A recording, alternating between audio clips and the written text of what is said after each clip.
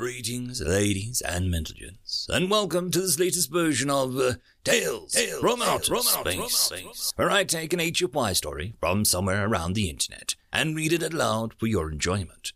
All the relevant links are down below. Like, subscribe, and all that YouTube comf to help this video and channel grow. Anyways, as always, I hope that you enjoy. I would like to give a quick thanks to our Tier 5 channel members and patrons. Fallen Angel, Buzz Killington. Thank you again. Now on to the story. Story number 1. Humans Are Weird. Personal Protection. Written by Betty Adams. Yes, Ranger 3rd Class Smithy. Commander Thurtrill called from the window over his door. Could I talk to you for a moment? Ranger Smithy tried to hide his wince before he turned and smiled up at the base commander. Sure thing, boss, he said, remembering to let his grin show in a flash of white teeth against the dark skin. The winged on the base were pretty dang stubborn about integrating properly, as they put it, and took offense if humans personnel tried to restrain and otherwise hide their normal reactions. Granted, when the base commander asked to talk to you in that tone, it was never for a reason to grin, but politeness and all that. He tried not to slouch or slink as he walked into the commander's office. Please, have a perch, Commander Thurtrill said with a gesture at the office furniture that looked like a chair that had been built in a dock from instructions in a language the carpenter didn't fully understand. Ranger Smitty eased down onto the flattest surface and gave the commander a strained smile. The winged gave his sensory horns a quick rub with his wing hooks before giving Ranger Smithy a toothy smile. How have you been? The commander asked. Ranger Smitty winced at the high-pitched tone, but held his smile. Pretty good, he said. Have you found your work satisfactory and fulfilling? The commander asked. I love working with the big sensor sets, Ranger Smitty said with full honesty. Is your supervisor being as helpful as she might be? The commander pressed. 8th sister. Ranger Smitty blinked in surprise. Yeah, she's great. She's always right out there with me. Not much anyone else on the base can do for the big rigs. Those skinny little bug arms of hers are pretty strong, all things considered. She provides you with all the personal protective equipment that you need, the commander went on. Ranger Smithy gave a snort of laughter. More than enough, he said. I don't use half the junk she packs into the rigs for the field day. The Commander Thurtrill's black eyes narrowed meaningfully and Ranger Smitty gave a nervous twitch. About that, Commander Thurtrill said at what sounded like it was supposed to be a soothing tone. I do notice that you are not using the recommended amount of work gloves. Ranger Smithy gave a non-committal grunt and tried not to eye the door for an escape route. The little buggers were fast and could read human directional signals like a book. In fact, 8th Sister has lodged several complaints about this, the Commander Thurtrill said. Bug folk should have figured out we can take a little damage by now, Ranger Smithy muttered, slipping into his chair and trying to hide his hands under his thighs. The commander kept up his smile as he held out his wing hooks. May I see your hands? He asked. Ranger Smitty hesitated, but really couldn't think of a good reason to refuse. So he pulled his hands out from under his thighs and put them on top of the commander's raised platform. He was somewhat satisfied to see the commander winced as he skipped forward to examine Ranger Smitty's hands. They were perfectly normal hands, as far as Ranger Smitty could see. He had broad fingers that squared off at the ends. 9 of his 10 fingers were perfectly healthy, and the one that wasn't, well, wasn't there really, was showing every sign of growing back into normally. However, the commander's eyes seemed to be tracking every scratch and scrape on his skin. There were a few of them. Working on the big sensor unit wasn't easy on the old graspers after all. Commander Thurtrill glanced up at him meaningfully and produced a measuring tape from one of the folds in his wing. Ranger Smitty arched an eyebrow at him, and the commander very carefully laid the tape along the length of the worst hitting cut. The tape stretched out for nearly a full wingspan in length, and its widest section threatened to engulf the thin tape. Is this normal, Ranger 3rd Class Smitty? Commander Third Troll asked with a glitter in his eyes.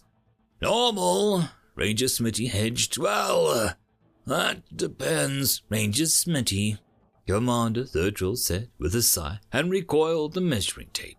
Before you answer, please be aware that I have full access to the university records. Ranger Smitty squirmed a bit and then sighed. No, sir, he said. It is not recommended.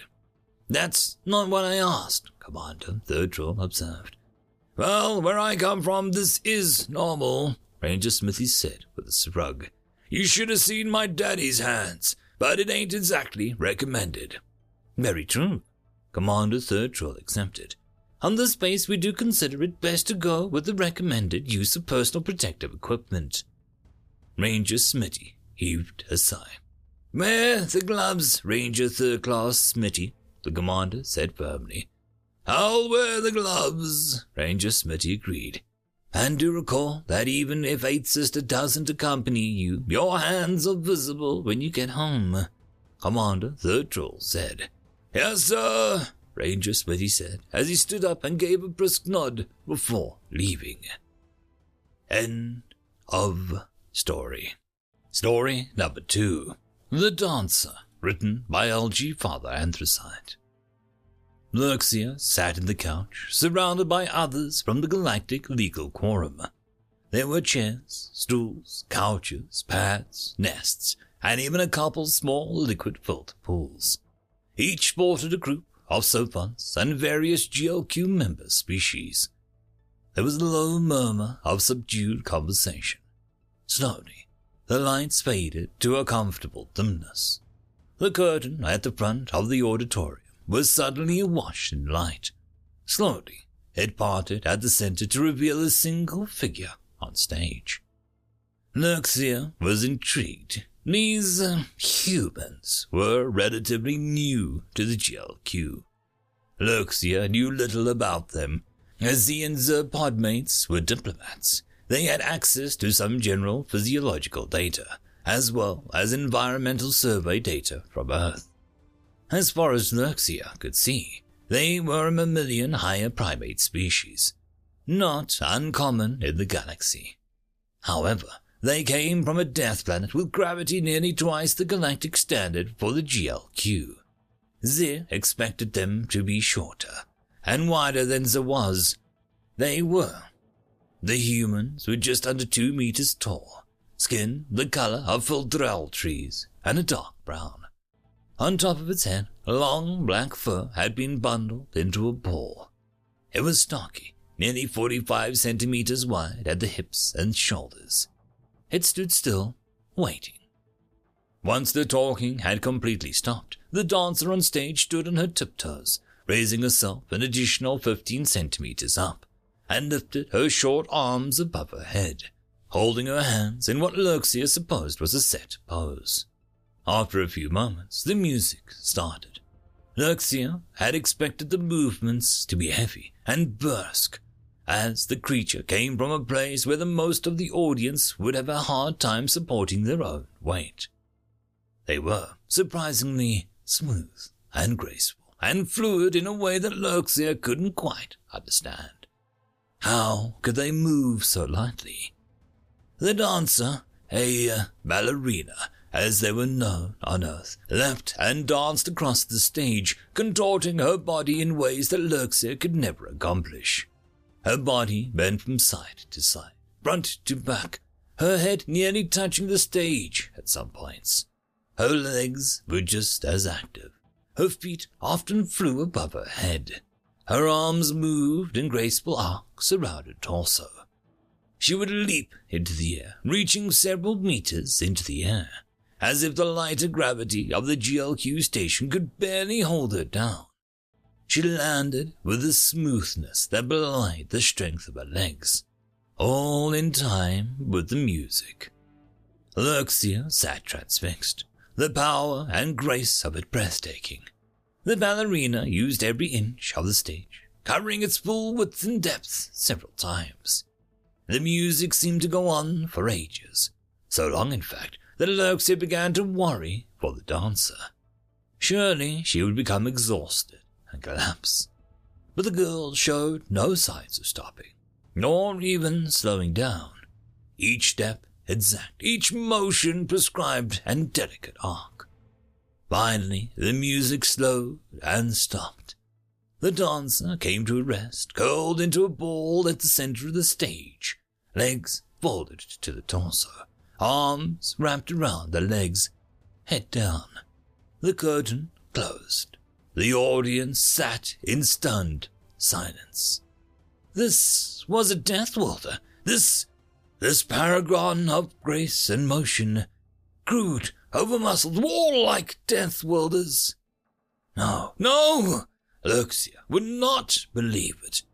The curtain opened again, and Luxia saw the dancer again. She was standing on the stage, a single spotlight in the darkness, bathing her in a halo of light.